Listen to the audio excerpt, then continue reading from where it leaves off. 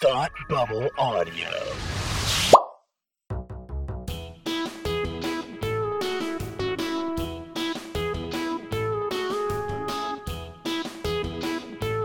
Hi, I'm Kirsty. And I'm Kelsey.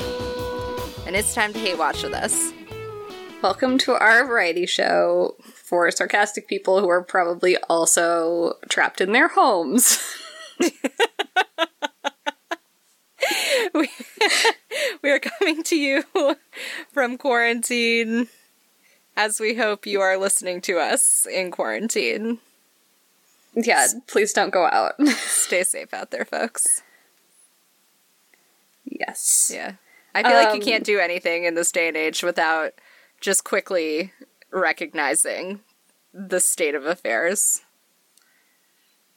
It's like the new, like, Happy Monday, hope all is well. You know? Whoever says Happy Monday. Oh my god, literally every person I've ever emailed with in my entire professional career. That's because we haven't emailed professionally.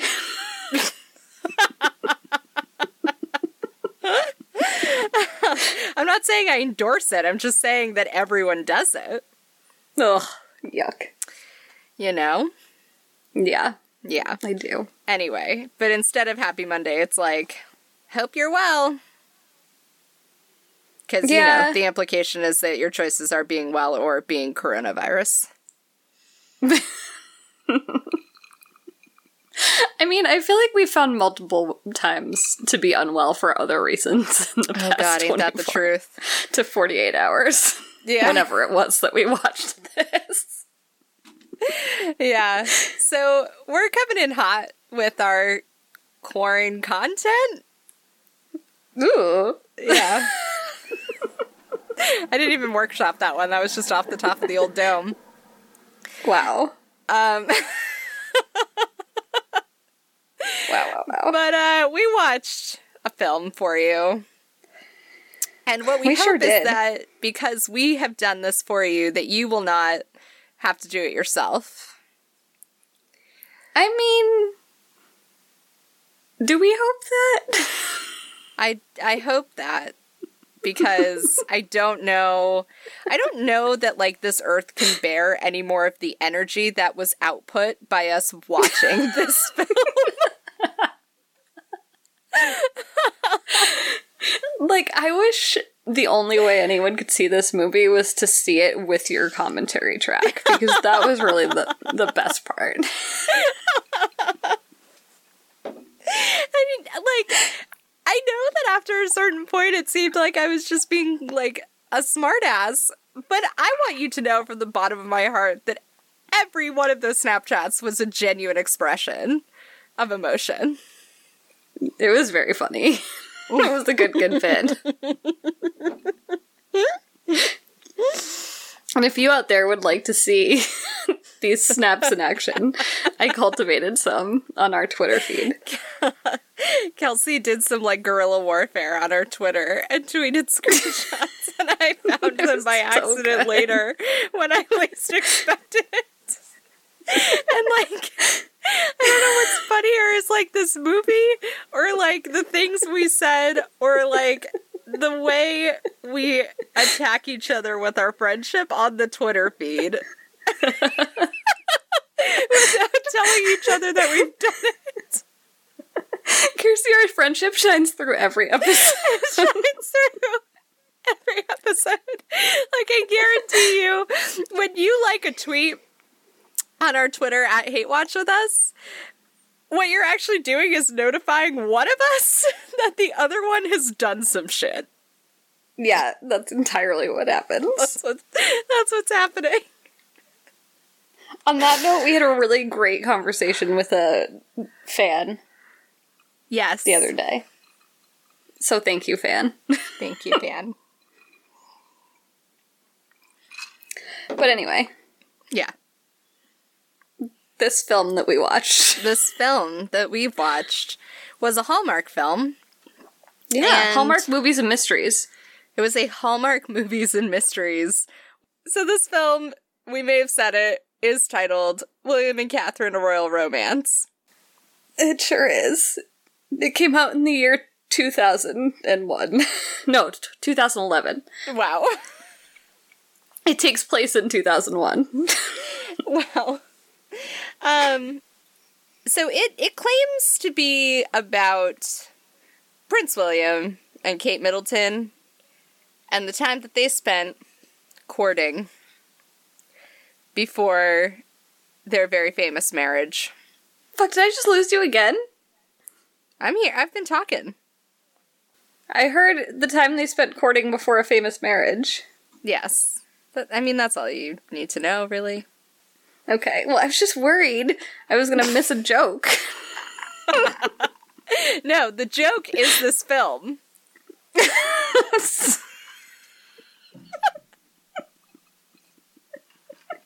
Tell me how you really feel. Like, listen, y'all. We've watched a lot of Hallmark movies at this point. Mm-hmm. And, like, oh, wow. Yeah? Yep, that wasn't you losing internet connection. That was the end of my thought. I mean, this didn't strike me as that offensive. I think you were truly more offended than I was. My issues with it are thusly. Who are these people? What do they want me to feel about these people? Yeah. What do they want me to feel at the end of this narrative? Also, who are they and what is this?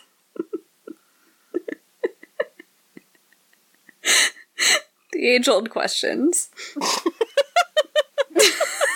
Like, I tell you what I don't come to a Hallmark movie and mysteries for is, like, the mystery of life. Sure.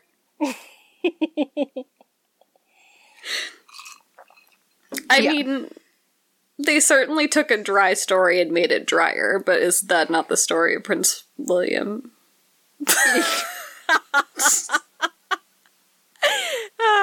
That's cutting. Mm-hmm. Yeah, it was bad. It was bad. So when I look back on this movie, I think a lot about the first, 15 minutes. When we didn't know who anyone was. When we couldn't figure out who any of these people were. And then I think a lot about that chunk in the middle when Queen Liz comes, which we'll talk about later. Yeah, we'll talk about that. And then I think a lot about the minutes of my life that I could have had back. You had a good time. I had a really good time, but no, I had a good time, but not because I liked it. Because you were enjoying a hate watch, the premise of this podcast. You know what? It was a really special hate watch experience. It really was. It was. I absolutely delighted in it. Absolutely. Yeah. But there was not a single thing about it inherently that was enjoyable. No, it was a lot of nothing. There was nothing. So, you know how there is a whole thing in media criticism and all cultural criticism where it's meaning is only made by the audience? Yep. Yeah. And the audience is never passive. The audience is always reinterpreting the work. Mm-hmm. Well, I interpreted the hell out of this one.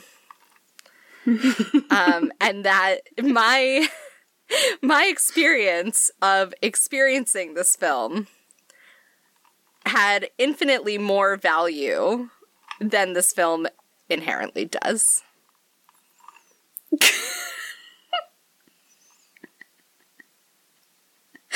I'm gonna double down on your media criticism. And I'm gonna say the medium is the message, and the medium that we watched this movie on was YouTube.com. Yes, you too can watch this for free on YouTube. That's the caliber that we're after. This was unavailable to rent on Google or Amazon. Yeah, Kelsey attempted to find a way to watch this that included the exchange of money. Mm-hmm. Yeah. And the universe said, Couldn't do it. We don't want your money.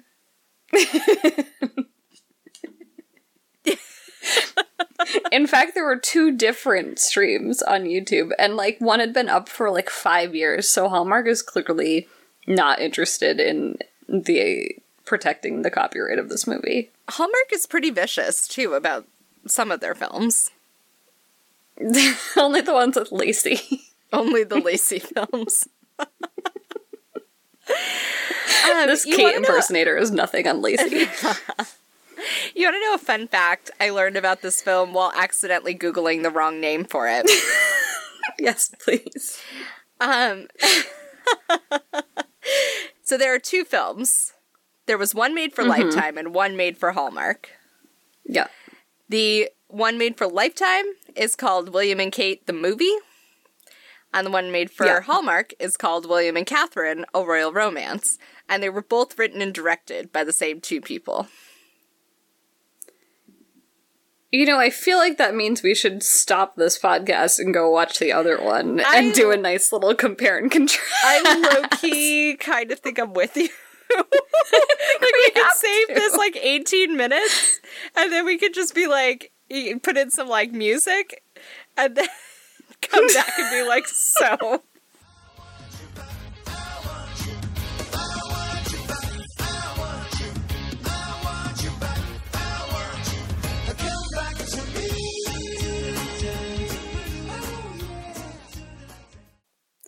So, we looked at our life, and we looked at our choices, and we decided we needed to take a moment, and by a moment, I mean a solid week. We recorded what will go down in history as the worst episode we've ever recorded. That's, like, not even us being cute. Like, we knew at the time that we recorded it that it was bad. Yeah. We, like, hung up and we felt bad about ourselves. Yeah. And then Kelsey started to edit it, and she sent me, like, a single message about it, and I was like, should we just re-record? And she's like, yes, I think we should do that. Yeah. And so because we had to delay our episode, we wanted to bring the people not just the episode we intended to record, but the one that we discovered 11 minutes into that recording. The episode we deserved. Truly. You deserved. The episode that found us. It found us. The episode found us. Yeah. Is what happened. So, we went back and we paid money for... This is yet another one of those, like, famous moments where collectively we spent, like, $6 fucking on this bullshit. I spent $3.99 to rent a standard def movie.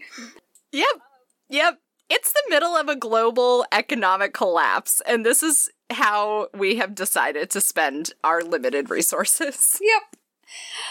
So, we're here to tell you that we've now seen both William and Kate's movies made for television in the year of our Lord 2011. Written and directed by the same human beings. Whose names I will find in a moment. We already said it in the last episode. Yeah, you heard it in the earlier segment. Yeah. Well, not the last episode, the episode that you've already been listening to. Right. Right. In the same one, like 2 minutes ago. We had a transitional interlude from the episode you were listening to the episode you're still listening to. And here we are. Here we are. So, I can't say we're better off for having seen both of those movies, but everyone else is better off for not having to listen to the rest of the episode. It'll be, I can promise you, having just reviewed my notes in the last 30 seconds, it'll be a far more enriching discussion. Yeah. Yep. So, we very briefly, as you know, since you're still listening to this, discussed the main qualms we had with William and Catherine, A Royal Romance. Mainly, who are they, and what is this? Who are they? Who are they? I still, a whole entire week later, I still just, like, I don't know who these people are. I don't. And, like, I had some concerns. We'll get into it. But at the beginning of the Lifetime movie, I had a similar reaction at first where I was like, who are they? But that feeling subsided for me. Yeah. I didn't feel the need to keep asking the question. I still don't know who the William and Catherine movie people are. Who are they? Who are any of them? Who are they? Who are they? Yeah. So, I think that's where we need to start this conversation. Who are they? Because both of these films tell the same story. Pretty much. Yes. The same people are in those movies, shockingly. Should we talk about which Will is taller? Yes, I have that data available right here, Thank right you now. so much.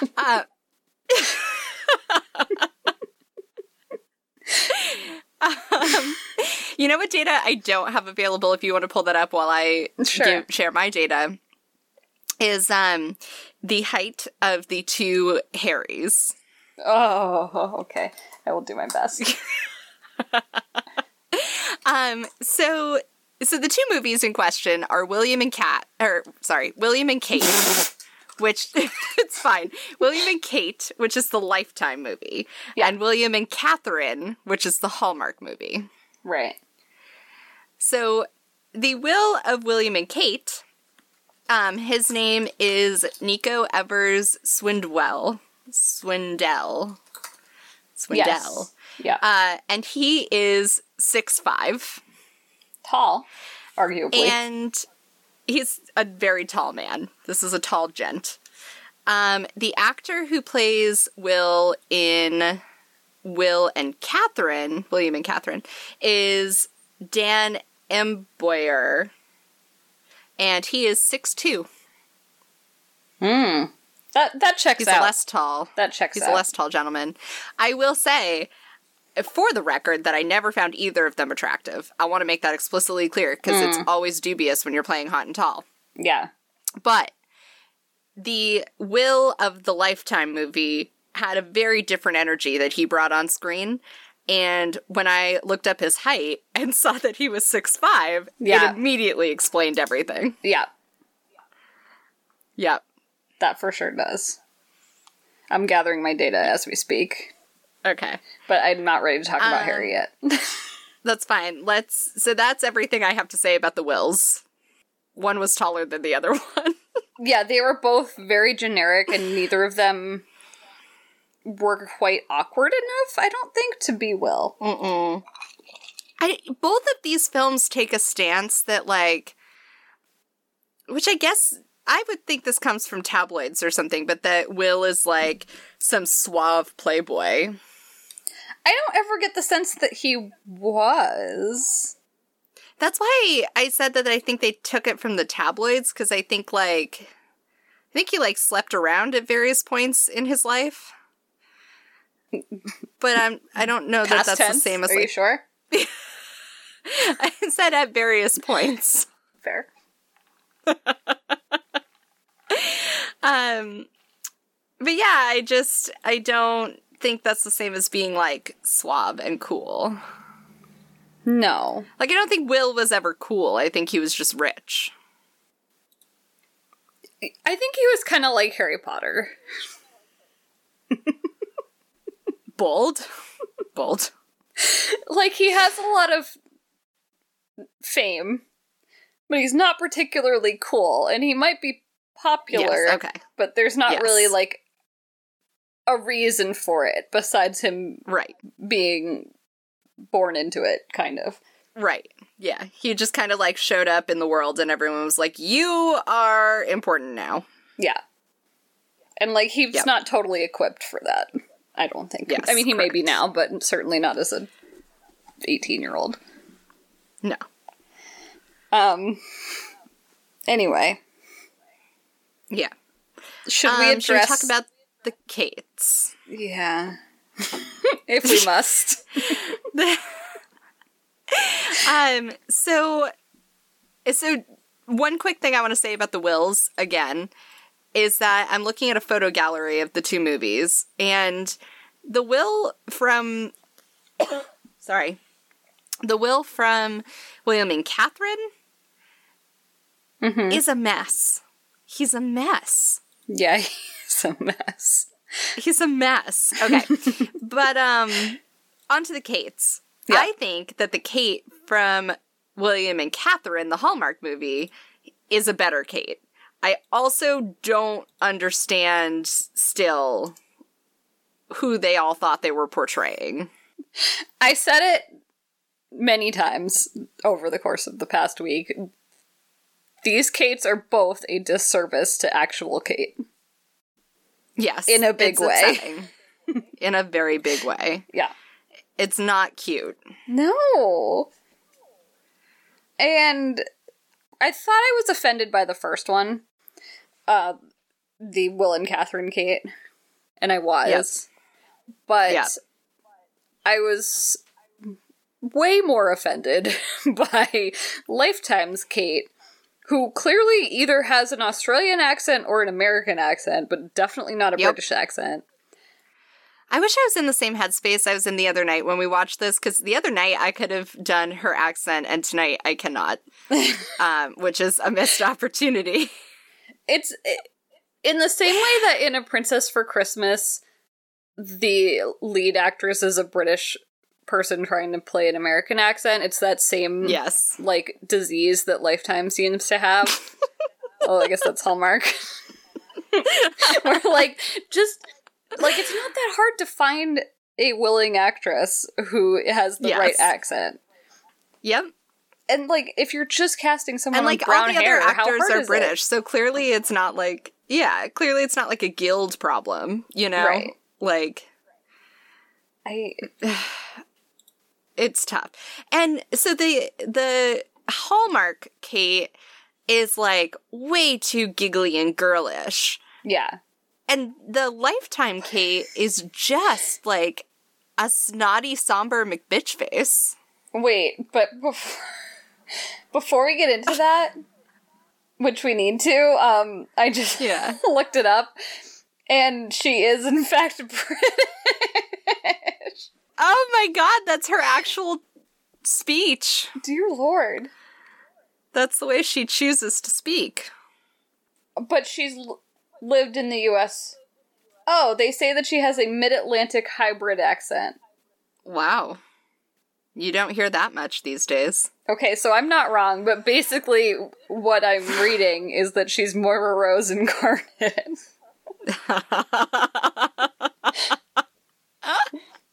Yes. Okay.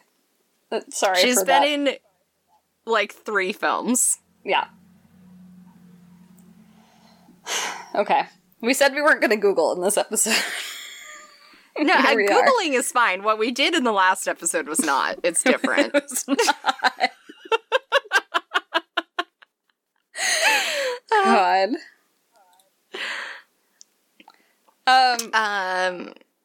So the Kates, Kate on Lifetime was unacceptable. The actress who played the Hallmark Kate is the daughter of an earl. Oh, interesting. I didn't know that's what earls can get you these days. No kidding. Interesting. That's wild. That it explains a lot. Yeah. But yeah, she's technically Lady Alice St. Clair. Well, la-di-da.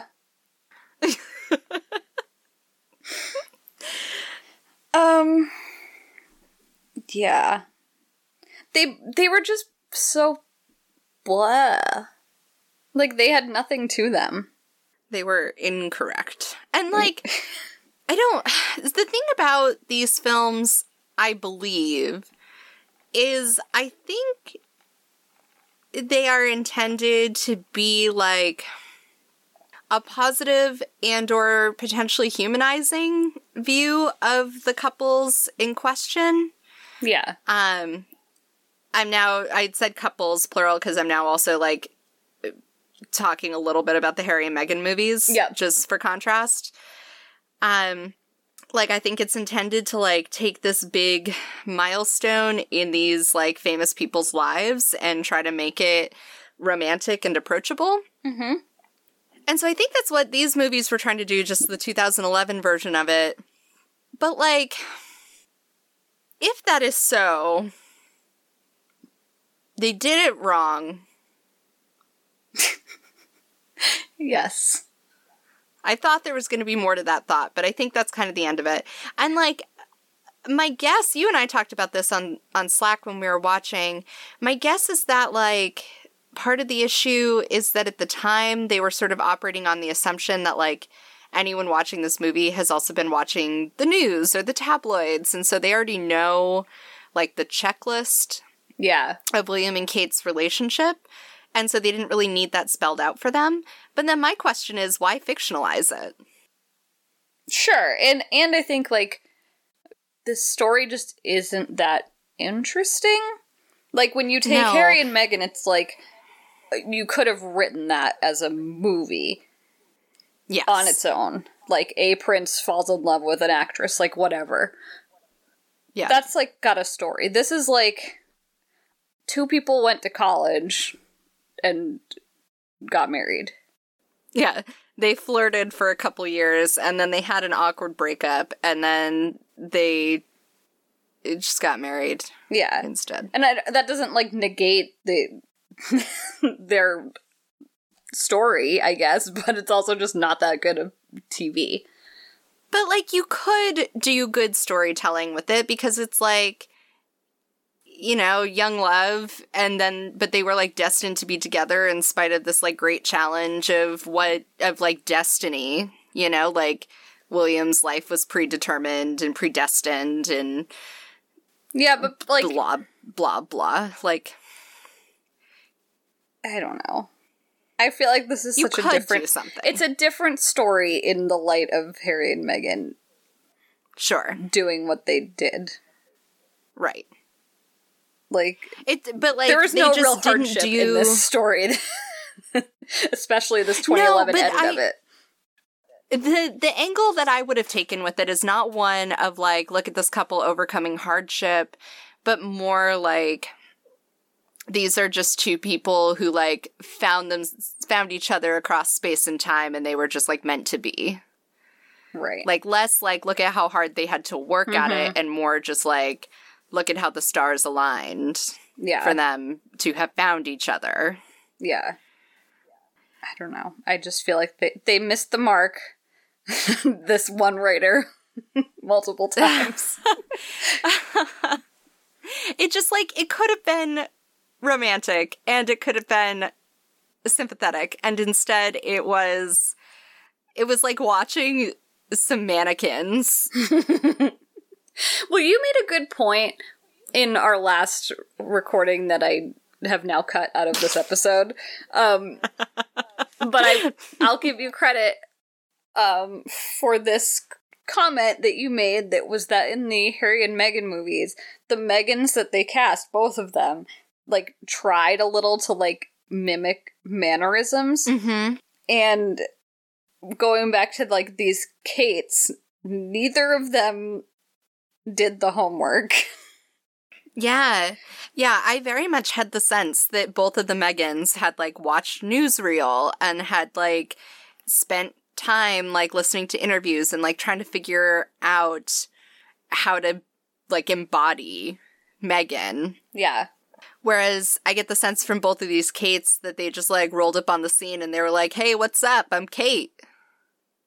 Yeah, I'm gonna play, like, a princess now. I don't understand, because even in the Harry and Meghan movies, the Kate and William duo, I don't know if there was one or two, they were not good, and, like, is it that hard to cast these two people? You know what I think on the fly my theory on this is going to be? Mm-hmm. Especially with regards to the way the Will and Kate's... I think it was... Well, we went back and forth on this when we watched those movies, for whether they picked the same actors for both movies or not. Yeah. But in any case... who are they? Who are any of these people? How are we supposed to know? Right. But in any case, the Will and Kate's of those two movies, and I think it's similar in these two movies, are sort of there as, like... They're portrayed in a similar way to, like, the way the Queen is portrayed. Yeah. Which is this idea of, like, they are these two perfect, upstanding people who are, like, polished and they represent the monarchy, and so they behave in a very set way. Like, they're very two-dimensional at all times because they are now, like, these figureheads. Yeah. And so they're treated as figureheads as opposed to, like, characters with any kind of inner life that could in one way or another contribute to the overall storytelling. Yeah. I don't know. It, like, the thing that's hard to peg about it is I feel like some of that, like, treatment of them as a couple really started after they got married. Yeah. And so, you know, their treatment across pop culture and across the news and the tabloids, I feel like, is in that very, like, figurehead kind of manner. Mm-hmm. Whereas these two movies are trying to capture the time in their life before that, so they would, like, they didn't have to be so two-dimensional about it. Right. Because the whole point, in theory, would be exploring the time in their lives when they were still just, like, normal people getting to fall in love. Right. They just don't do a good job of this. There's not a single thing in either movie that is done... I mean, frankly, that's done. Like, I don't think they do anything. No, it's very much a, like, checklist, like you said, of then they did this, the end. Yeah, it feels like the writer and director team, which is the same writer and the same director for both films, it feels like the two of them just sat down at a table to do their storyboards one day, and they were like, okay, what are the, like, 25 things that we know about Will and Kate? Will went to college, and it's rumored that he, like, met Kate in a hallway on, like, his first day at college. So we gotta have a scene like that. And we know that they had a class together. I guess he probably took art history. Whatever. That's where he went at college, is art history. And then he went to a pub sometimes. And then there was that one lingerie thing that Kate did, and that was in the tabloids. And then they had the Africa party, and, like... Yeah. Bang, bang, bang, bang, bang. Okay, now let's film it. Right. I mean, this was a script written from a timeline versus a script written from a, like, character development arc. Yeah, there was no interest in exploring anyone's inner life. There was no interest in exploring, like, any kind of bigger questions about, like... there are so many things people explore when they do fiction about love and relationships, and it's interesting because people care about sacrifice, and they care about magnetism, and they care about romance, and, like, whatever. There's, like, things that we tell stories about. There's an interesting story to be told from Kate's perspective in particular, I would say. Yes. About, like, similar to Megan's, like, choosing to opt into that, but to, like, a higher degree, and knowing, like, from the get-go what your job is. And they don't make her seem not even smart enough, but, like... anything enough. Yeah. Like, I fully believe that Kate Middleton has a very good head on her shoulders and, like, knew from the get-go exactly what she was getting into. Yeah. And they don't give her that credit. No, I've always had the impression that she signed on to this as her job. Like, she was like, I am potentially / most likely going to be a queen someday. Mm-hmm. I have a certain duty to the crown and to the Commonwealth. And so here we fucking go. This is me now. Yeah. Like, I know my duty and I'm here to serve. Right. In a way that, like, say what you will about Megan, but Megan never really signed on that way. No, not at all. So I think that is a more compelling version. Like, Megan married Harry and was like, sure, I'll come and we'll see if it works. Yeah. Whereas I am with you. I fully believe Kate married Will and was like, I'm here to serve the people now. Right. I mean, this is a part of me that's like, oh, maybe we should have this part of the crown. Like, we shouldn't, but imagine, like, how they would tell this same story. Yeah, that's true. It's a bummer. Is it time to discuss Harry? Yeah, let's talk about Harry. Oh my god. Who is this guy? Who is that? So, where'd this guy come from? Top 10. Top 3. Let's keep... I could give you 10. Top 3 most alarming casting choices in both of these movies. Number 1, Queen Liz in William and Catherine: A Royal Romance. What the fuck? Yeah, who the fuck? Who the fuck? Who was that? Like, I'm looking at a picture of her right now, and I'm just like, who is this? Can you give the people, like, a 30-second summary of that situation? So she's, like which part? Like, the way we're introduced to her? Just, like, what's wrong with her? Or, like... her entire, like, deal. She's kind of tall and has this very, like, bird-like face, and she just, like, she's a giant nothing. Like, she has no personality. But they made her really into exposition. Mm-hmm. Oh god, we need to talk about this, too. Oh, no. Yeah, we talked about it in the failed episode. But wow. We'll get there. We'll get there. And she just is like, she plays Wii tennis at one point. She's not as reserved as the queen needs to be, and she's also not styled as the queen has ever been styled. No, and she has no, like, command over herself. Like, she doesn't have that sort of, like...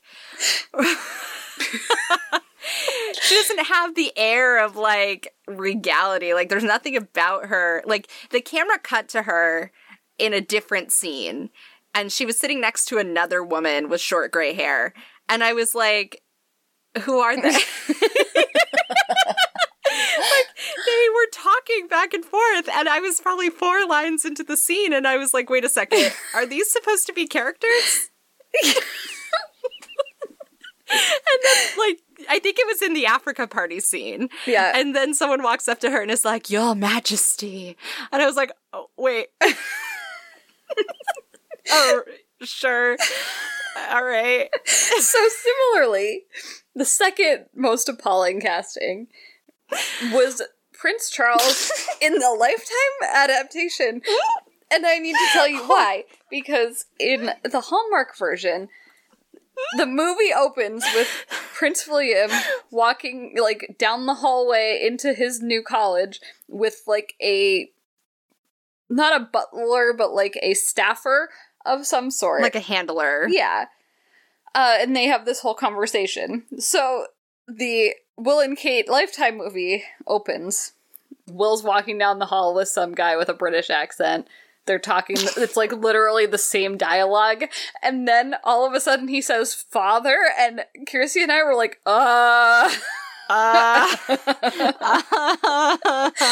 because I've never seen a man look less like Prince Charles than this man.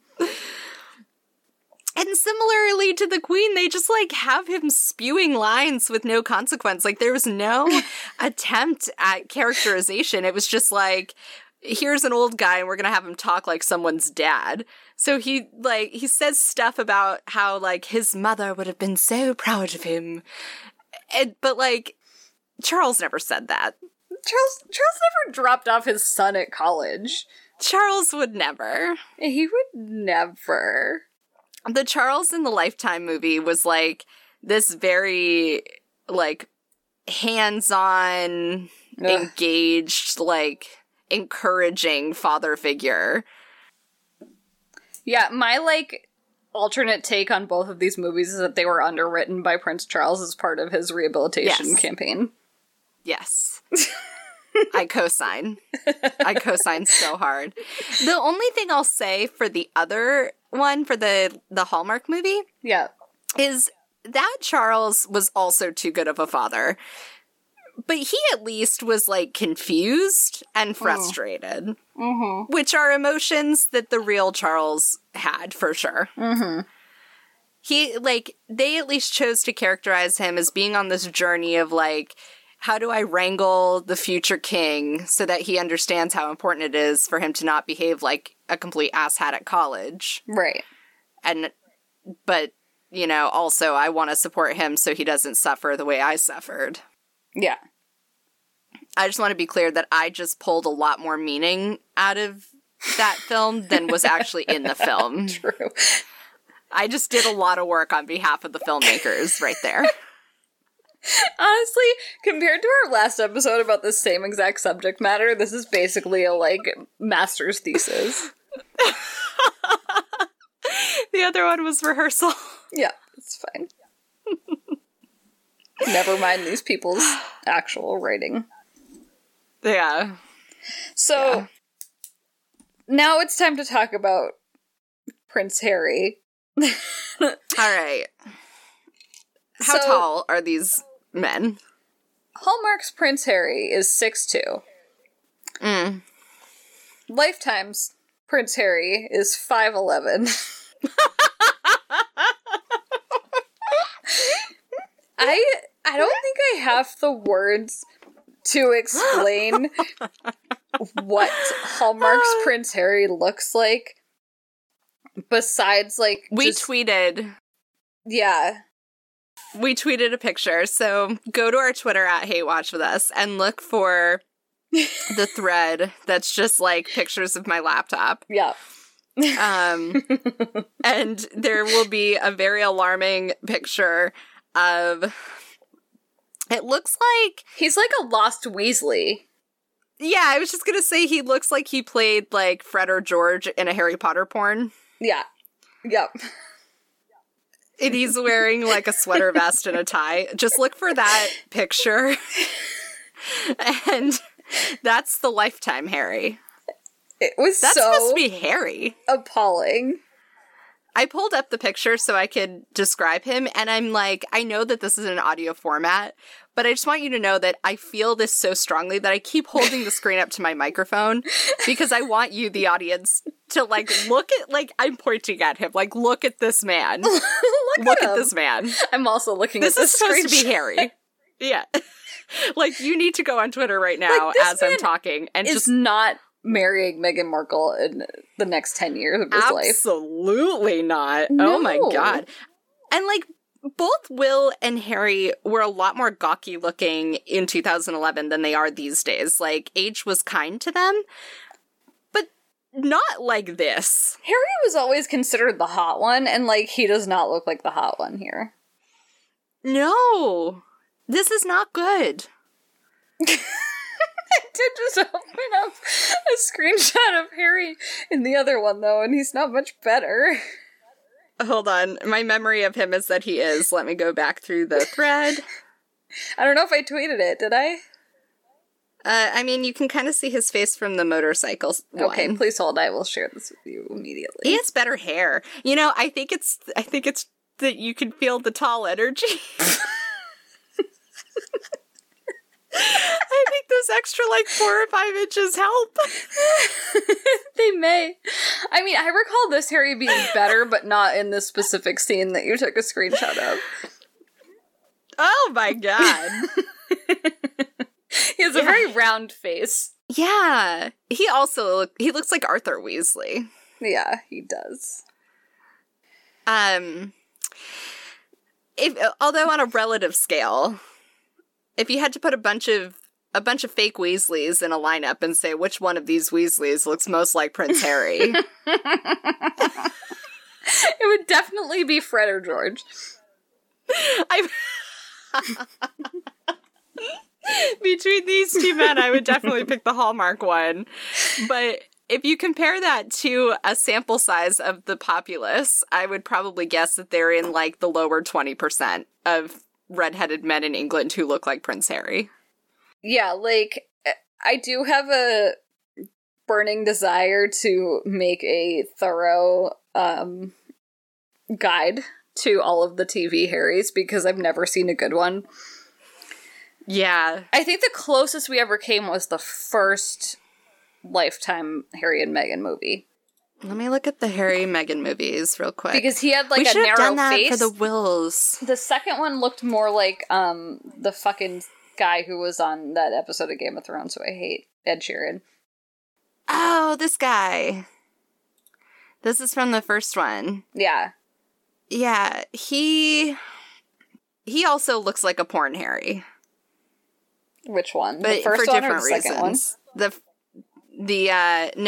one? God, the Megan in this movie was really bad.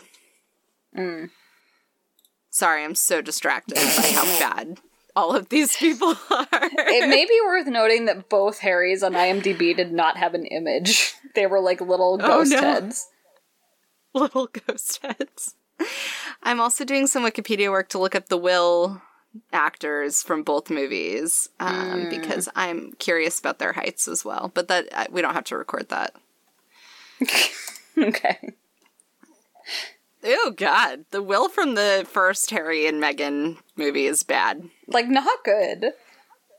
Google How this hard guy. is it? Like, you just need to find a... These are like the most basic white men. What the fuck name is It doesn't this? seem like it should be hard.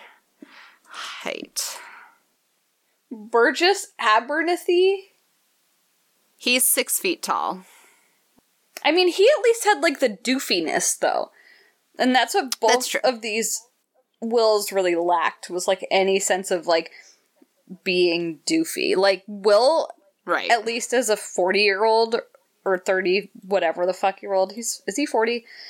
At least he's, like, known for, like, not having a sense of, like, how to wear clothes, and, like, kind of being a bumbling idiot, despite, like, having all these resources in terms of, like, people who can pick out clothes for him. Yes. And, like, that is not addressed in these movies. This is the fourth Will, who was in the second Lifetime, or the second Harry and Meghan movie. This is the fourth Will. And he's the least Will, I would say. Dear God. Potentially. That's not based on acting, that's just based on headshot.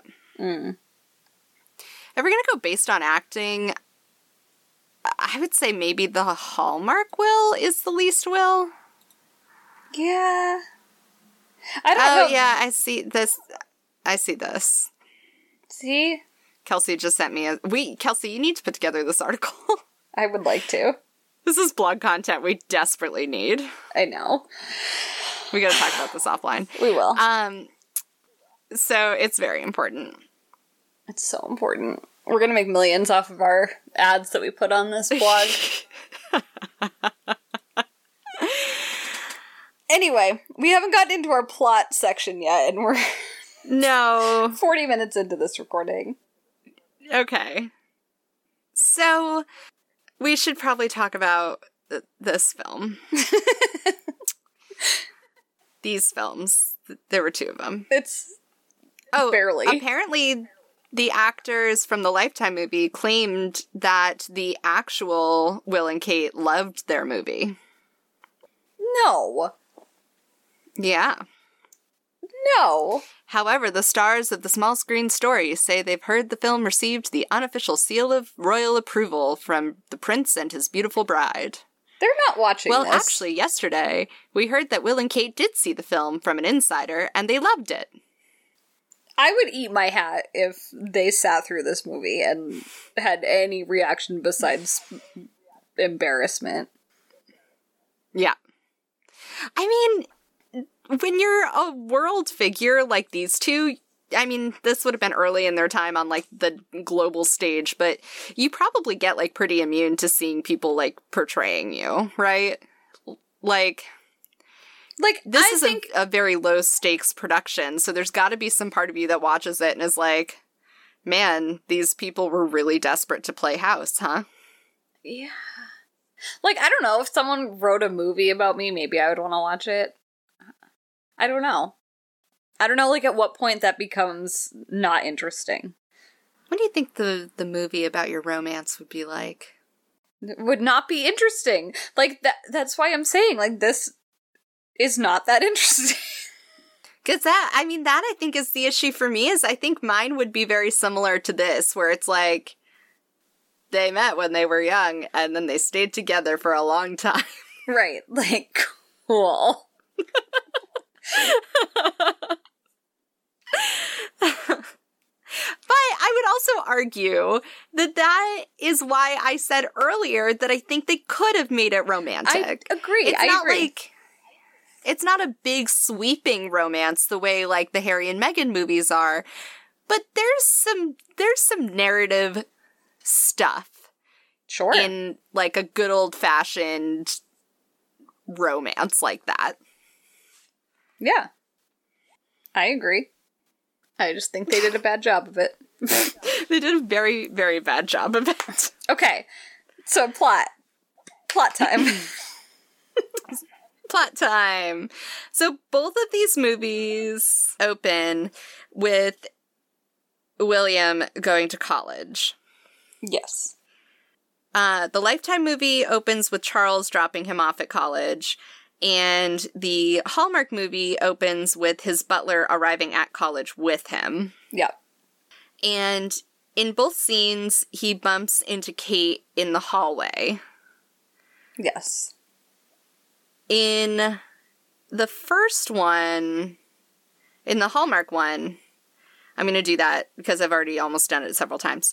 In the Hallmark one, he, like, physically bumps into her and then has to bring her laundry to her room, where he discovers a large poster of himself on her bedroom wall. Yep. Which, like, sure. And then in the Lifetime one, I don't know, he just, like, sees her? Yeah, I think she's with other people.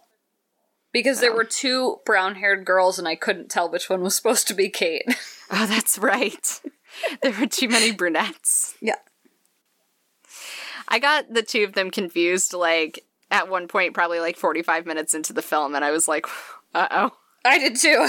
It's like, if you're just gonna cast any old brunette, you can't cast two of them. No. That's the rules. You gotta get some variety in there. Yeah. So, they go to college. So the Lifetime movie throughout the whole film, spent a lot of time being like, William has friends. So he meets this guy who, like, wants to be his friend. Yeah. And then he goes to art history class. Yes. The Hallmark film is really invested in William having no friends. Yeah. So he doesn't make any friends, but he does go to art history class. Can confirm. Can confirm. The Lifetime film is also way more interested in this idea that everybody at college is just there to see William. So they go to great pains. Like, they have the first day of art history class, there's like 300 students. Mm-hmm. Because they all want to take the same class as William. Yeah. Which they don't really do that in the Hallmark film. No. The Lifetime movie also paints Will as this, like, total idiot in the sense that, like, he's on his first lunch with his classmates and he's like, I always tell lies to, like, people I meet at first to see if they leak it to the press and then I know if they're trustworthy or not. So, like, here's a lie. Yep. It's just, like, real blow in your cover early on. Important context also is that the Lifetime movie did come out first. So even though the same writer and director did both of them, the Lifetime movie was first. I think only by a couple months, but still. Just important context to know. Yeah. So other differences. So Kate is in art history class in both films. In the Hallmark film, so there are multiple lady characters in both films that I was very confused about because I don't know who anybody is. Yeah. But there's like multiple women that like Kate feels threatened by at different points. Yeah. And I couldn't figure out if the chick he flirts with in art history class is also supposed to be the palace bitch. I think yes. Okay. Hard because to say. Then she also pops up in a different spot in the Lifetime movie. Like they introduced the palace bitch earlier. Yeah. In the Lifetime movie. Anyway, in the Hallmark movie, Will flirts with the chick and sleeps through class, and Kate's job is to, like, keep him awake. And so that's how they bond in art history. And in the Lifetime movie, he's good at art history, and they have a group project together. Right. And then from there, the Lifetime movie spends a lot of time, as I said, like, going through the fact that Will has friends. So Will has, like, this guy who's trying to be his wingman, and also somehow this guy from, like, prep school. Yeah. And so their whole thing is that they, like, hang out, and they're gonna help him, like, navigate life. And so they're all friends. Whereas the Hallmark film takes this middle period to be like, Will has no friends. He's just a normal guy. And so he and Kate spend all of their time together because he has no other friends. Literally all of their time. Literally all of their time. Yeah. And both of them, like, make it a point to be like, this is your time to be a normal person. Yeah. So, is it time to talk about the posh pad? Yes. No. No? Only because... Do we have to talk about the fashion show first? Oh, we do have to talk about the fashion show first. I was thinking about the Africa party. No, but that's let's later. talk about the fashion show. Well, it's later in the Hallmark... or it's later in the Lifetime one. It's first in the Hallmark one. Okay, we're gonna fall into the trap that we did in the last episode. It's fine. The dead episode. Okay, let's talk about the fashion show. Yeah. The fashion show happens. We learn that Kate was in a fashion show in college that involved lingerie, and that's where Will decides that he is attracted to her. And honestly, like, if I'm future monarchs of a country, that's not the narrative I'm pushing out to the world, even if it's true. Like, just no. You mean I saw my future wife naked in public and I was like, let's do this? Yeah. Just no. Yeah. It's not cute. I don't want it. Just no. No, thank you. I mean, I guess they had to address it because it was such a thing in the tabloids. But I think, like, both films were pretty gross about it. Yeah, like, it... Just because the tabloids, like, talked about it doesn't mean it was actually the catalyst, even if it... I don't know if it was or not, but, like, it doesn't have to be in your fictionalized version of this event. No. I think it could have been treated as, like, here's a funny thing a bunch of college kids did. Yeah. But instead it was like, William popped a boner, so here we are. Right.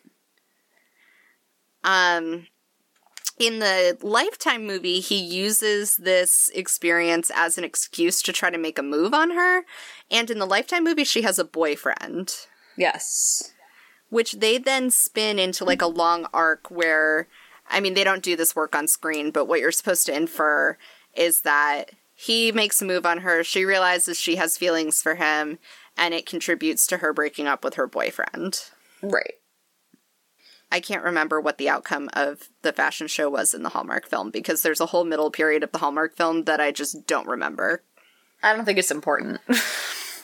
Yeah. There was more plot in the Lifetime film, for better or for worse. There was. Yes. Yeah. So, are we talking Africa Party or are we talking Posh Pad? Posh Pad, Posh Pad. Posh Pad! Alright, this was like the highlight of this movie for me, both times. The Posh Pad was so much fun. It was so fun. So Will and all his friends, his 3 other friends, get a Posh Pad together, and this was something that I like kind of knew about, but I didn't realize was like a real thing. But apparently it was, because we did some research. About this. Yeah. And the whole thing is like, it's a big deal for him to like live outside of the university and live with other people and all this stuff. And so we got to play our favorite game, which is like judging interiors of people's homes. And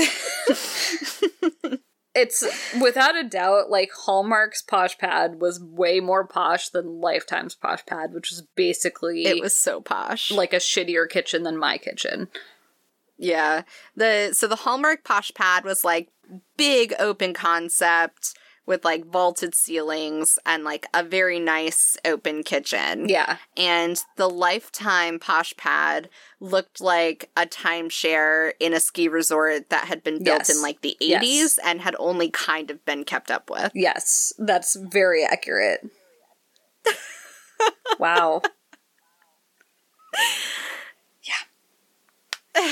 But the Posh Pad was fun, and like that was something fun to look forward to as I watched the second of these movies. Because we knew the Posh Pad was coming. Yeah. The thing that, see, this was clear to me from the storytelling in the Lifetime movie, but was not clear in the Hallmark movie. In the Hallmark movie, I thought that he and the chick were dating, and the dude and Kate were dating, and it was going to turn into like a swingers situation, basically. Would have been more interesting. Like, not on purpose, but I thought, like, you know, he and the other chick would, like, fall out of love, and then, you know, somehow it would all happen. Yeah. So it was more clear in the Lifetime film that they were all just friends. Yeah. Except in the Lifetime film gets really into showing them, like, sneaking around, hooking up in the apartment. Yeah. We get, like, a prolonged montage of them, like, walking back and forth between each other's rooms in the middle of the night. Right. Once again, Lifetime gives us the sexy time. He touched a butt. He touched a butt. He touched her butt. They kissed in the rain, and he touched her butt. Yep. In front of God and everybody. Yep.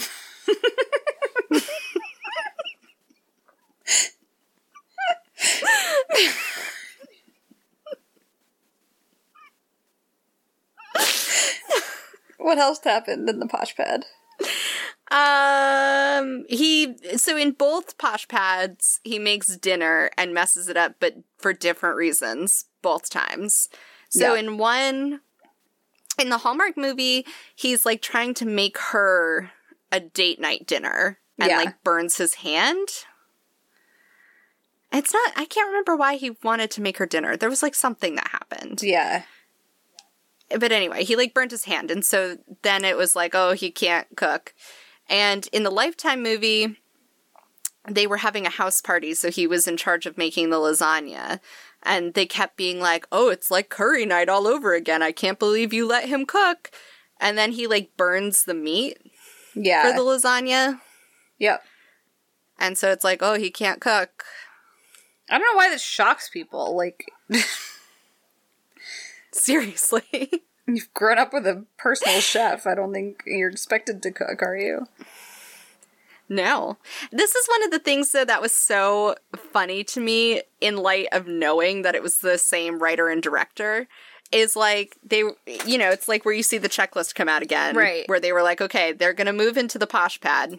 Right. And they're going to study, and they're going to kiss a couple times. And also, Harry's got to be bad at food. You mean gotta William? have a scene where he can't do food. Yeah.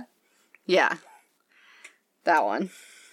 And it's like, I've read the quotes of, like, whatever it was that was, like, Kate said, like, Willem was a bad cook in college. And, like, you know that's where they took that from. And it's like, ugh. Yeah. Yeah. I just imagine them in, like, their little 2-person writer's room with just a stack of old magazines. Right.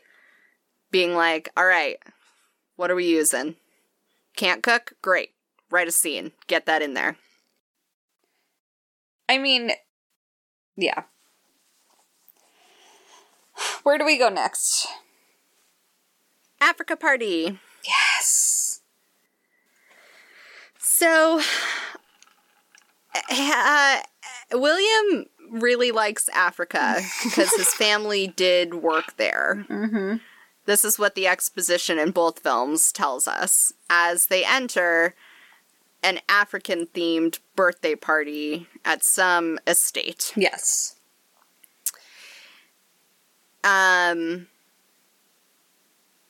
So the two networks... There's really not much to say about it, other than the fact that it was a horrifying exercise in cultural appropriation. And also, this is where the palace bitch is introduced in both films, because every royal movie has to have a palace bitch.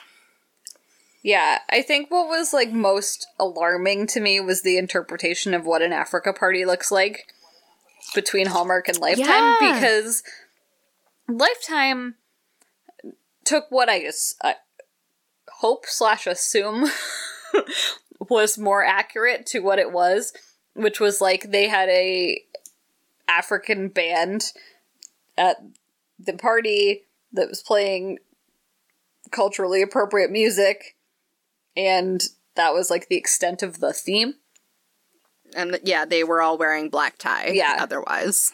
The Hallmark movie decided that everyone should be dressed in African garb. But not just African garb, but, like, like, each individual's... Yeah. Like, the wardrobe department decided to do their own character writing. Yeah. And interpret what they believed each individual character would interpret to be appropriate for an African-themed party. Right. And it was not... So you had people dressed up like they were going for safari, and you had people dressed up in animal print things, and you had people dressed up in, like, outfits that were supposed to look like African clothing, but clearly were not. Right. I mean, there's a reason why, like, most people on Halloween don't say, like, I'm gonna dress up like Africa. And I feel like Hallmark should have taken a note there. No kidding. Like, wow. They also said in both films, like, they kept referring to it as, like, Africa. Yeah. As if, as Kelsey's alluding to, as if, like, Africa is one thing. Right. Whereas it's, like, you know, the royal family didn't just, like, do work in Africa. They, like... you know, have been to specific countries, like, have met specific people.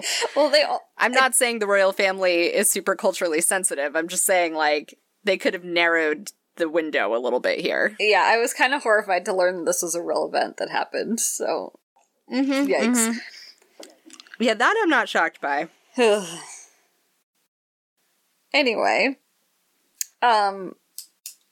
What happens after Africa? So, at the Africa Party, this is also a place where the two films handled it differently. So Kate meets the Queen, sure. Yeah. Because they're not even, like, hooking up or dating yet. In the Hallmark movie, this comes before Posh Pad. Yes. In the Lifetime movie, it comes after. Yeah. So in the Hallmark movie, they're not dating yet. In the Lifetime movie, they are. And in the Hallmark movie, she, like, meets the Queen... and that's chill. And she discovers Palace Bitch, and then she gets all mad because she's like, oh, well, maybe William doesn't like me. And to me, that made more sense because it's like the first time she's seeing William in his element, she's seeing him with another person, like a woman who is of his, like, status. Mm-hmm. And so she gets a little insecure, and it kind of ruins her night. Yeah. Fine. In the Lifetime movie, they're hooking up, and they're living together. And she sees Palace Bitch, and she goes storming away from the party.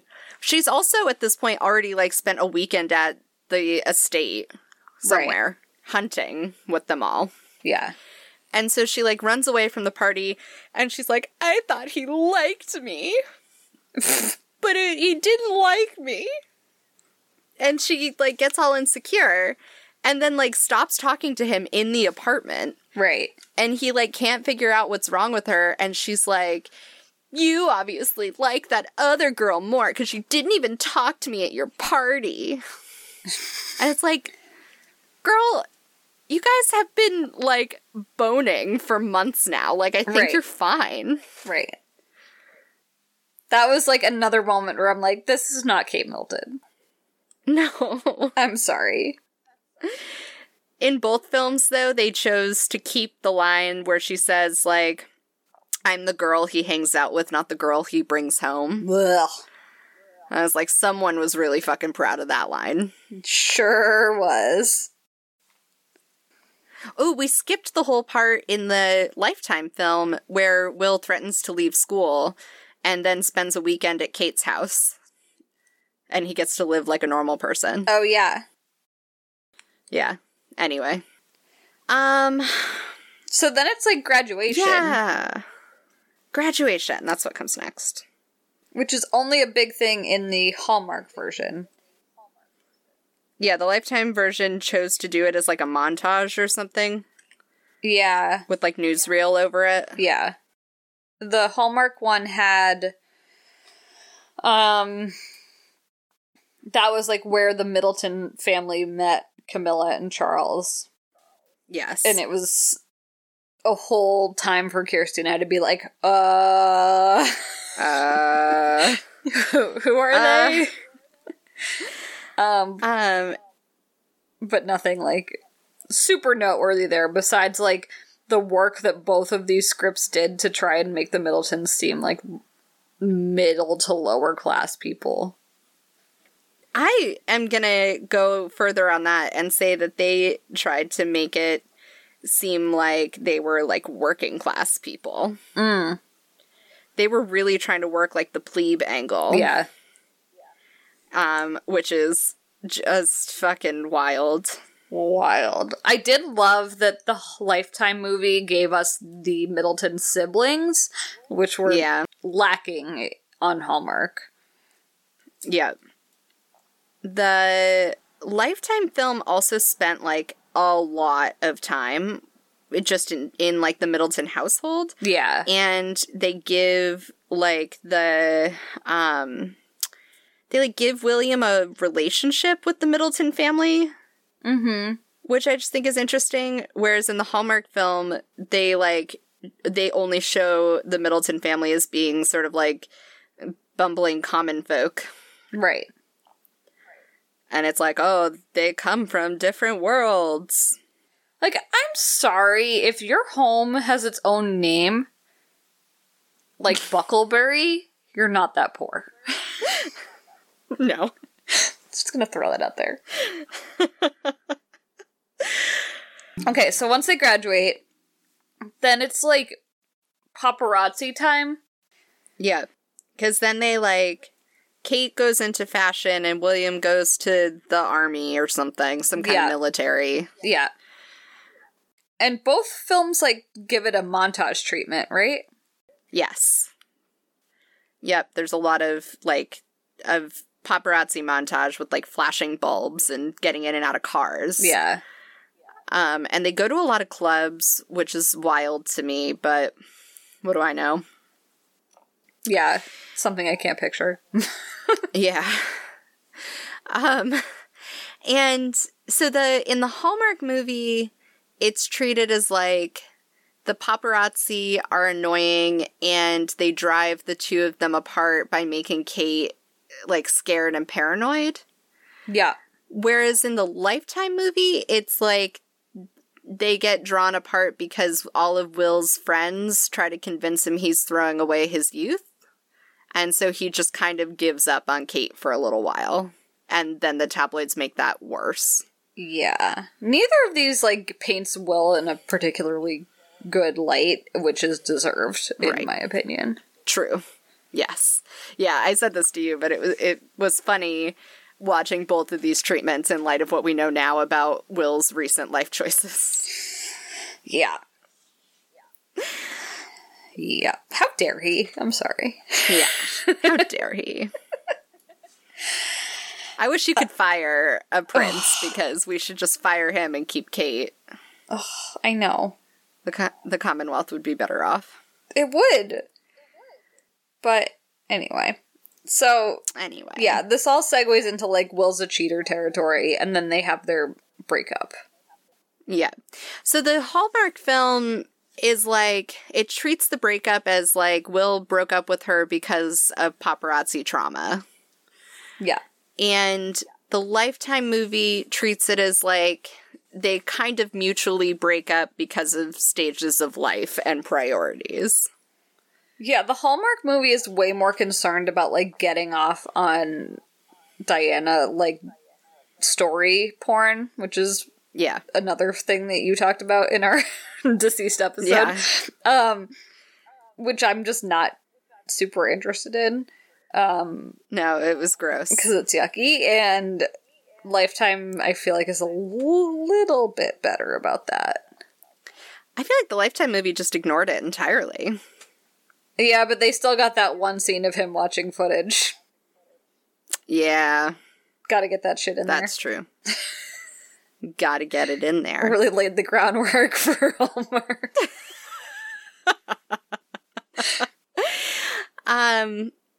So then the other thing that's interesting about Breakup Time is in the Hallmark film, they just show Kate as kind of like, as waging a tabloid war with William, where they're both just like being seen at clubs with other people. Right. But it's more like she's doing it because she's mopey.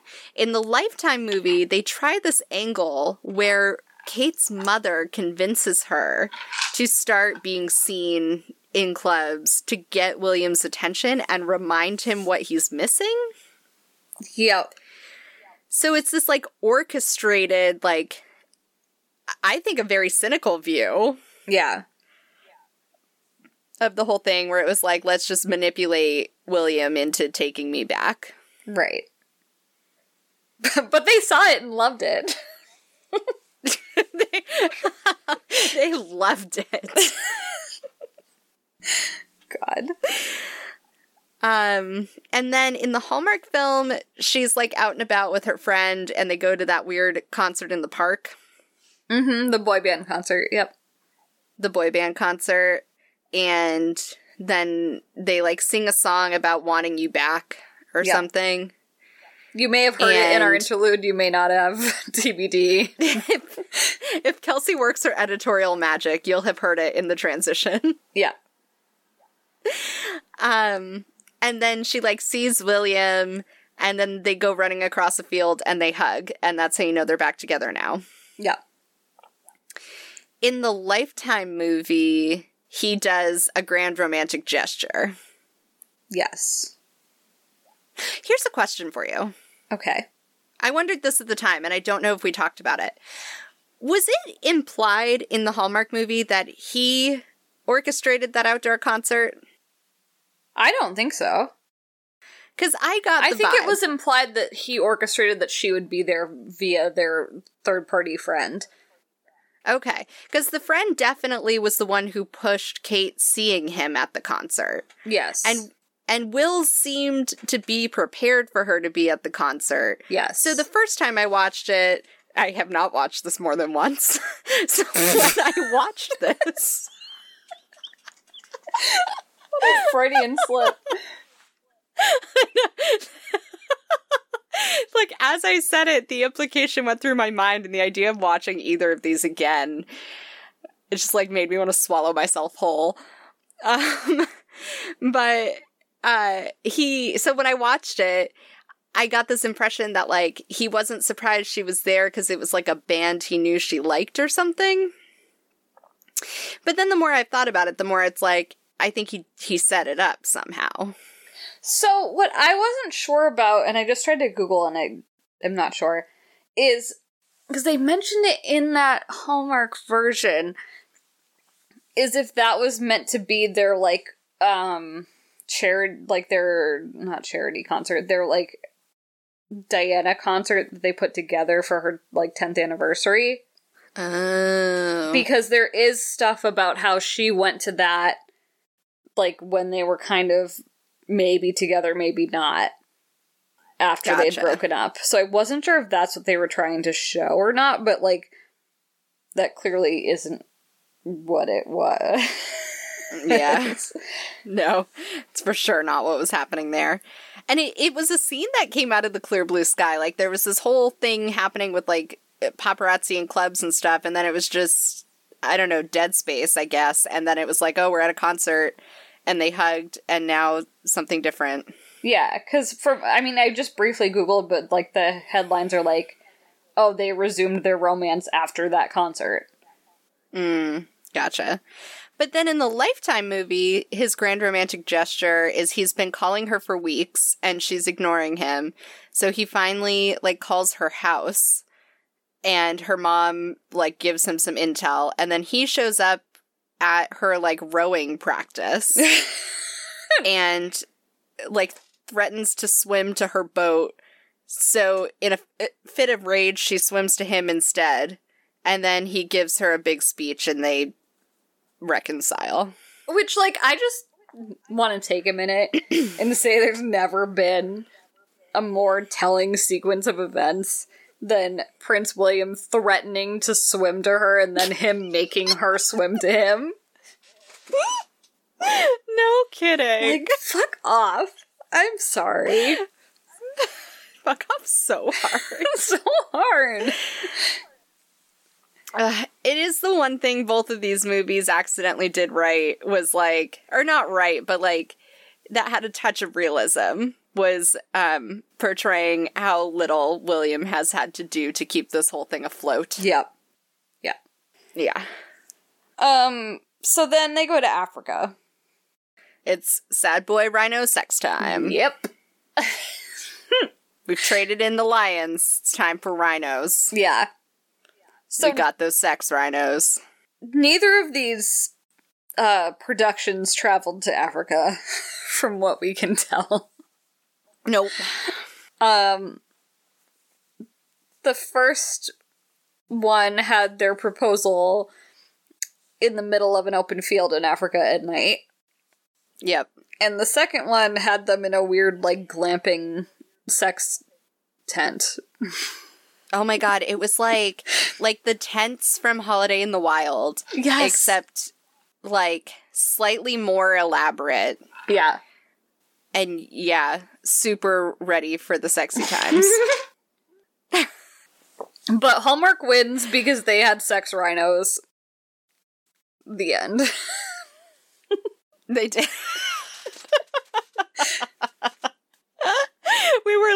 We were so poised for those sex lions. Yep. And we were just waiting, because so far no one has failed us. There have always been sex lions. Yeah. But then it was like, he proposes, they make out, they cut to a rhino, and it was like, sure. Sex rhinos.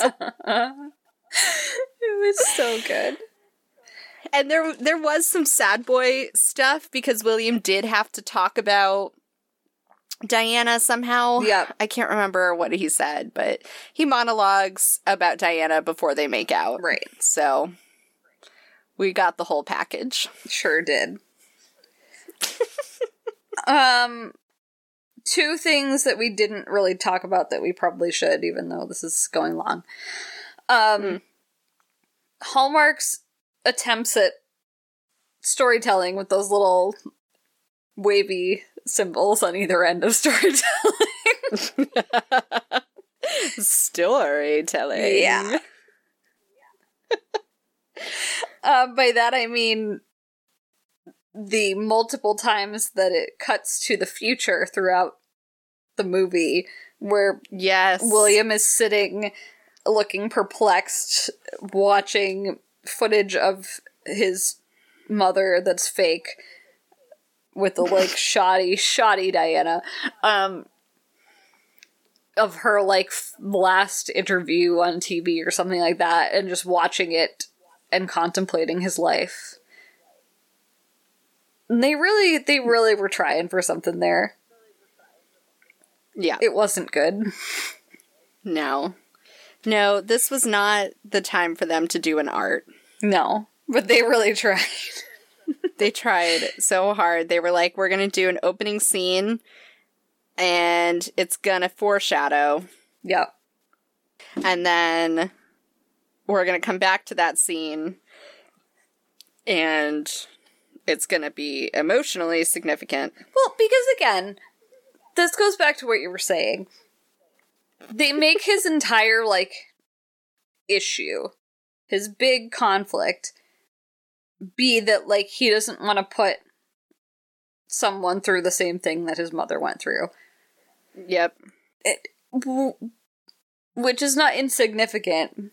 But, like, how about, Will, you just take, like, just a second, to think about, like, all the other things you're asking this person to do.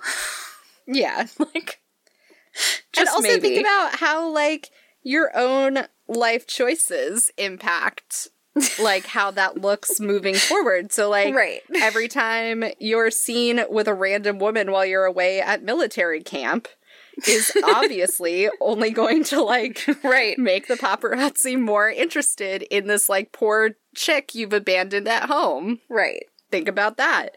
Maybe when you sleep with random duchesses when your wife is, like, still recovering from giving birth to, like, her 70th kid. Wow. Maybe that has an impact on your wife. I'm just guessing.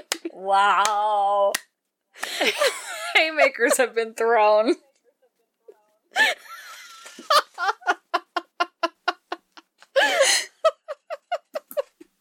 I'll never forgive him. Never. Never. Never. I also was listening to a Rarely Obsessed podcast today that's about 4 weeks old, because that's where I am in my podcast life right now, and apparently Will and Kate were frosty towards Harry and Meghan at Commonwealth Day, and I'm upset about it. I keep hearing that, and what I am choosing to believe... Well, I think there's a few things at play without knowing how any of the negotiations have gone behind the scenes. But I would have to guess that, like, at least some of it is just, like, a feeling of, like, abandonment. You know, like, anytime, like, you know how there's that trope in, like, storytelling that, like, someone's going away so they have a big fight because it's easier to be mad. I'm sorry, I'm unfamiliar with sad. storytelling tropes because I've just watched William and Catherine 2 times.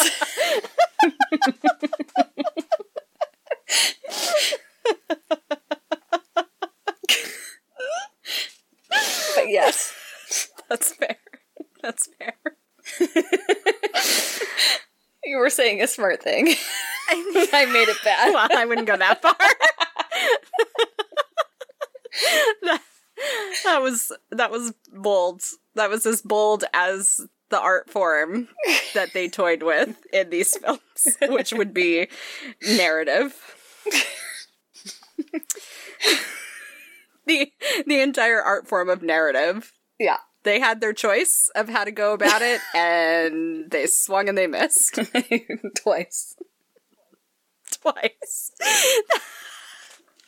I know we still have a couple more things to cover, but I really just want to drive home to you people at home listening to this, that both of these films were written and directed by the same 2 people. They got to produce this story twice.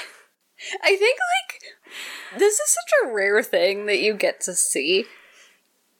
Like, this never happens, where you get to see someone do the same thing twice, and, like, what a gift, and what an opportunity. And, like, in the same year, it was, like, close enough together that, like, they should have had some lessons learned. Like, the way I imagine it in my brain is, like, develop the thing, shoot the thing, start post on the thing, develop the next thing.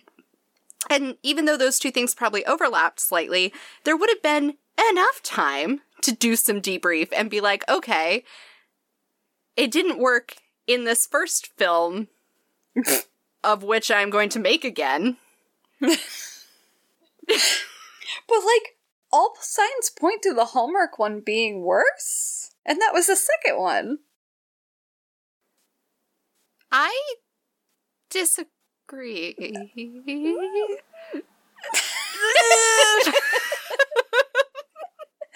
mean, it's really like choosing between like rotten eggs or like spoiled meat. But it's. I think the Hallmark one's slightly better. Ugh. You were so think fired it's a up little about better. how bad the Hallmark one was. Yeah, but I hadn't seen the Lifetime one. I've grown as a person, unlike the writer and director of these fine films. Fair. I've really seen some shit since then. Yeah. I feel like I don't know. I don't even have a good argument to stand on. I think better or worse are the wrong terms. I think they probably net out to about the same in terms of quality, but I think they both did slightly different things. So the Lifetime movie, I think, had like a little more time to breathe with some of the like relational stuff. Mm-hmm. Like they have Will go to Kate's house and meet her family, and they spend a lot of time showing them like in bed together and like having little conversations together. Whereas the Hallmark movie was just like, they're friends, now they're dating, and now they're broken up and they're dating again, and the end. Yeah. But the Hallmark movie is more palatable to watch, I think. I had a better time watching the Hallmark one than I did watching the Lifetime one. I don't know. I'm torn. I just feel like the Hallmark one was more heavy-handed, if that's possible.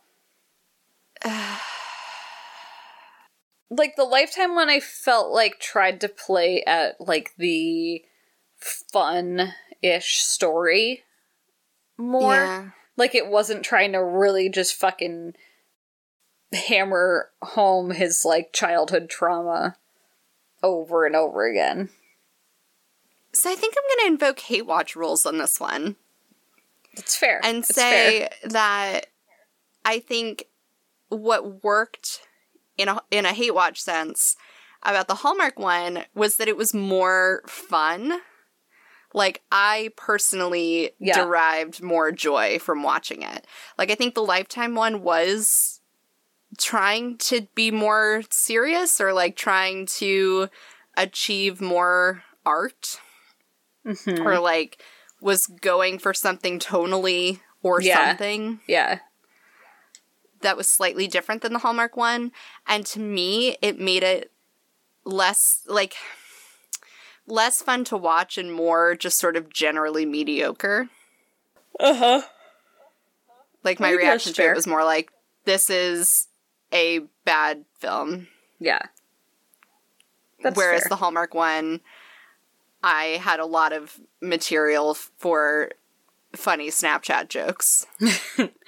On that note, should we address Queen Liz's exposition before we Yes. bid Oh my goodbye to god, this this was a podcast? great scene. This was a great scene. An excellent scene. It really, like, tells you everything you need to know about this film and this writer times two. So William and Harry get drunk and they charge in on Charles and Camilla painting. Yeah. And Charles and William have this big fight about all of Charles's sins. Yes. And Charles gets very upset about this because it rattles him. He has the feels. Yeah. So he calls Queen Liz. In the middle of the night. In the middle of the night. And she, picks up the phone, like you do. There's a strange man in her bed who we can't identify. We don't know who this man is. And she immediately is, imparting her wisdom as monarch and mother to Charles. And she's like, you know, kids these days aren't all that different than, you know, people from our generation. And my sister Margaret, well, you know, she wasn't allowed to marry the person that she wanted to marry because he was divorced. You know, things have really changed. And, you know, the country's still a little bit rattled because of Prince Edward and Wallace Simpson, if you recall. Like, literally giving us the history book one-pager of the monarchy's legacy and, like, their mishaps. In a casual conversation to her son that she's known her whole life, or his whole life, to be clear. Like, this is not someone she's just met. This is not someone unfamiliar with their family legacy. Because she's, like, qualifying it with, like, names and titles and relationship. Like, she's reading a you know, family Margaret, tree. my sister. My dear sister, Margaret. She could marry this man whose name was something because I had this life event happening at the time. And my uncle, so-and-so. It was amazing.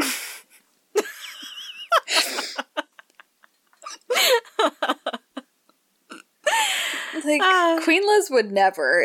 No. Then at one point, speaking of, like, Charles would never, at one point he's like, did we give you such a hard time? And she's all in bed and she's like, no, worse. And then they have, like, a nice chuckle. Ha ha ha! Your son's maybe friends with the pedophile, Queen Liz. Go fuck off.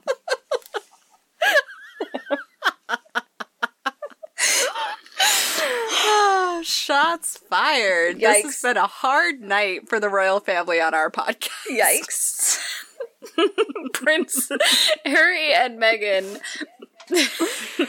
as they would say on ATN News, which is a reference Kirsty does not get, we here for you. Nope.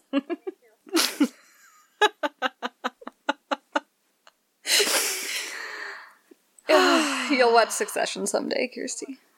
I knew that was a Succession one.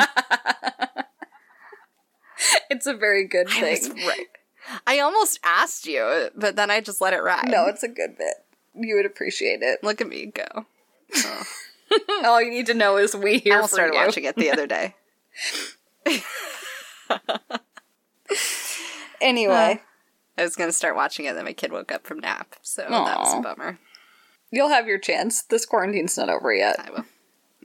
I've got a lot of time to go. A lot of I've runway watched 15 here on this episodes of quarantine. VR in like 3 days, so you've got time. Whew, buddy. We also watched 2 of these films. We did. We found time in our busy schedule. Oh, speaking of which, we wanted to brag about what we've been up to this quarantine. We did? Yeah.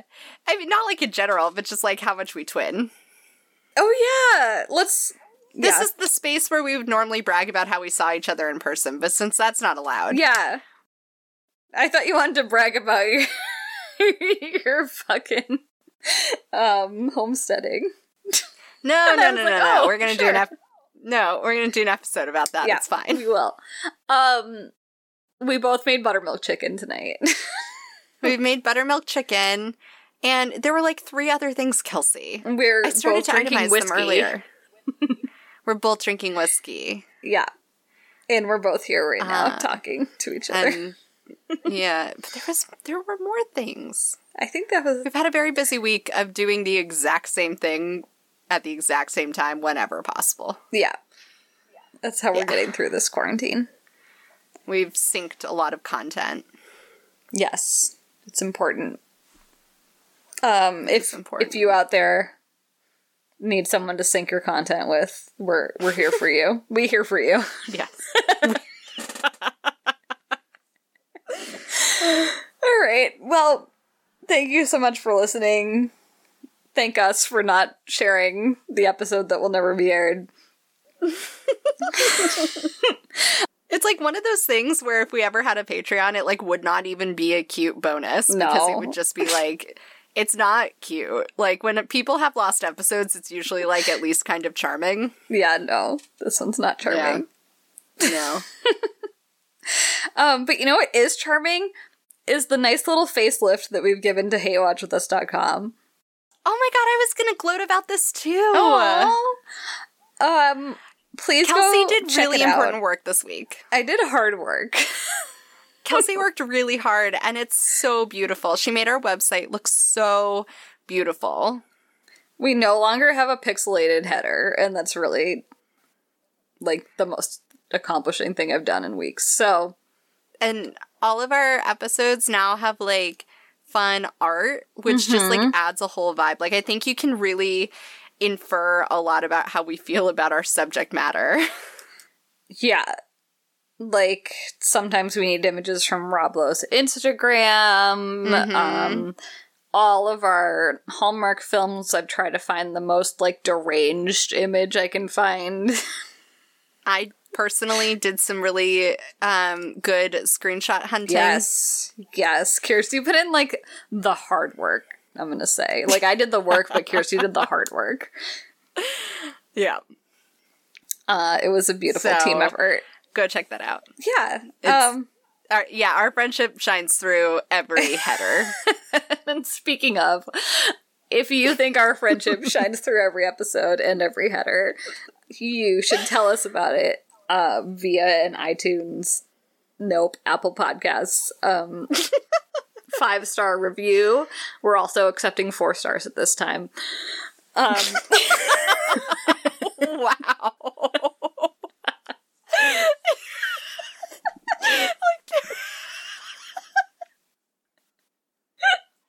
There's literally no reason to be lowering the bar right now.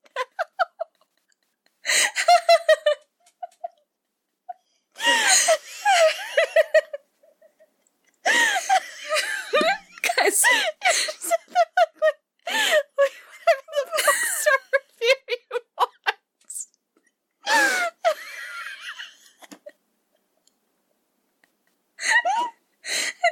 I wasn't prepared for this to be the thing that broke you.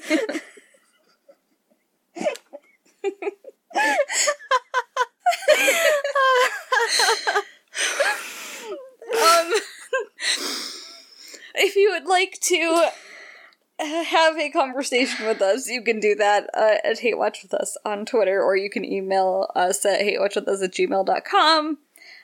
We are part of the Thought Bubble Audio Network. You can find them at Thought Bubble FM on Twitter, thoughtbubbleaudio.com. You can search Thought Bubble Audio on Apple Podcasts or Spotify or wherever you're listening right now, and you'll find their shows. You should check out Fourth Time's the Charm, where they talk about watching Dinner Party 4 times, which is a personal fave for one of us here, and that's good enough for me. I just remembered the moment in the Dead episode when I realized that you had completely gamed me. I'm gonna pull that out of that episode. Oh, that's the good shit. Maybe Kelsey's over here fucking gaslighting me over the Dinner Party episode of The Office. if I'm feeling really punchy, I'm gonna make a supercut of the good moments of the rest of the episode and put them after the outro, so stick around for that, maybe. That could be our bonus episode this week. Aw, that'd be so fun. I just said that as if we put out bonus episodes with any kind of regularity. Oh my god, we gotta get out of here. Yep. Thanks for listening. We'll see you next time. Bye. Bye. Listen to Fourth Time's the Charm. That's their latest show from the Thought Bubble production studio. Their first 4 episodes are all about watching Dinner Party on repeat, which is Kirsty's nightmare and my dream. So I think they just did it to spite me because it happened like in the same week that Kelsey and I had a very public conversation about Dinner Party. We had that conversation because I already knew that this was in the works and it was a teaser. Oh, well, fuck you then.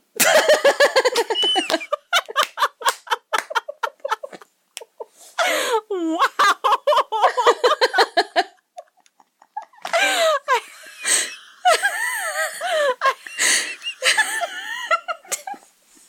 Did you get played a little bit? Holy shit. I just, like, had an emotional reaction. I just got played.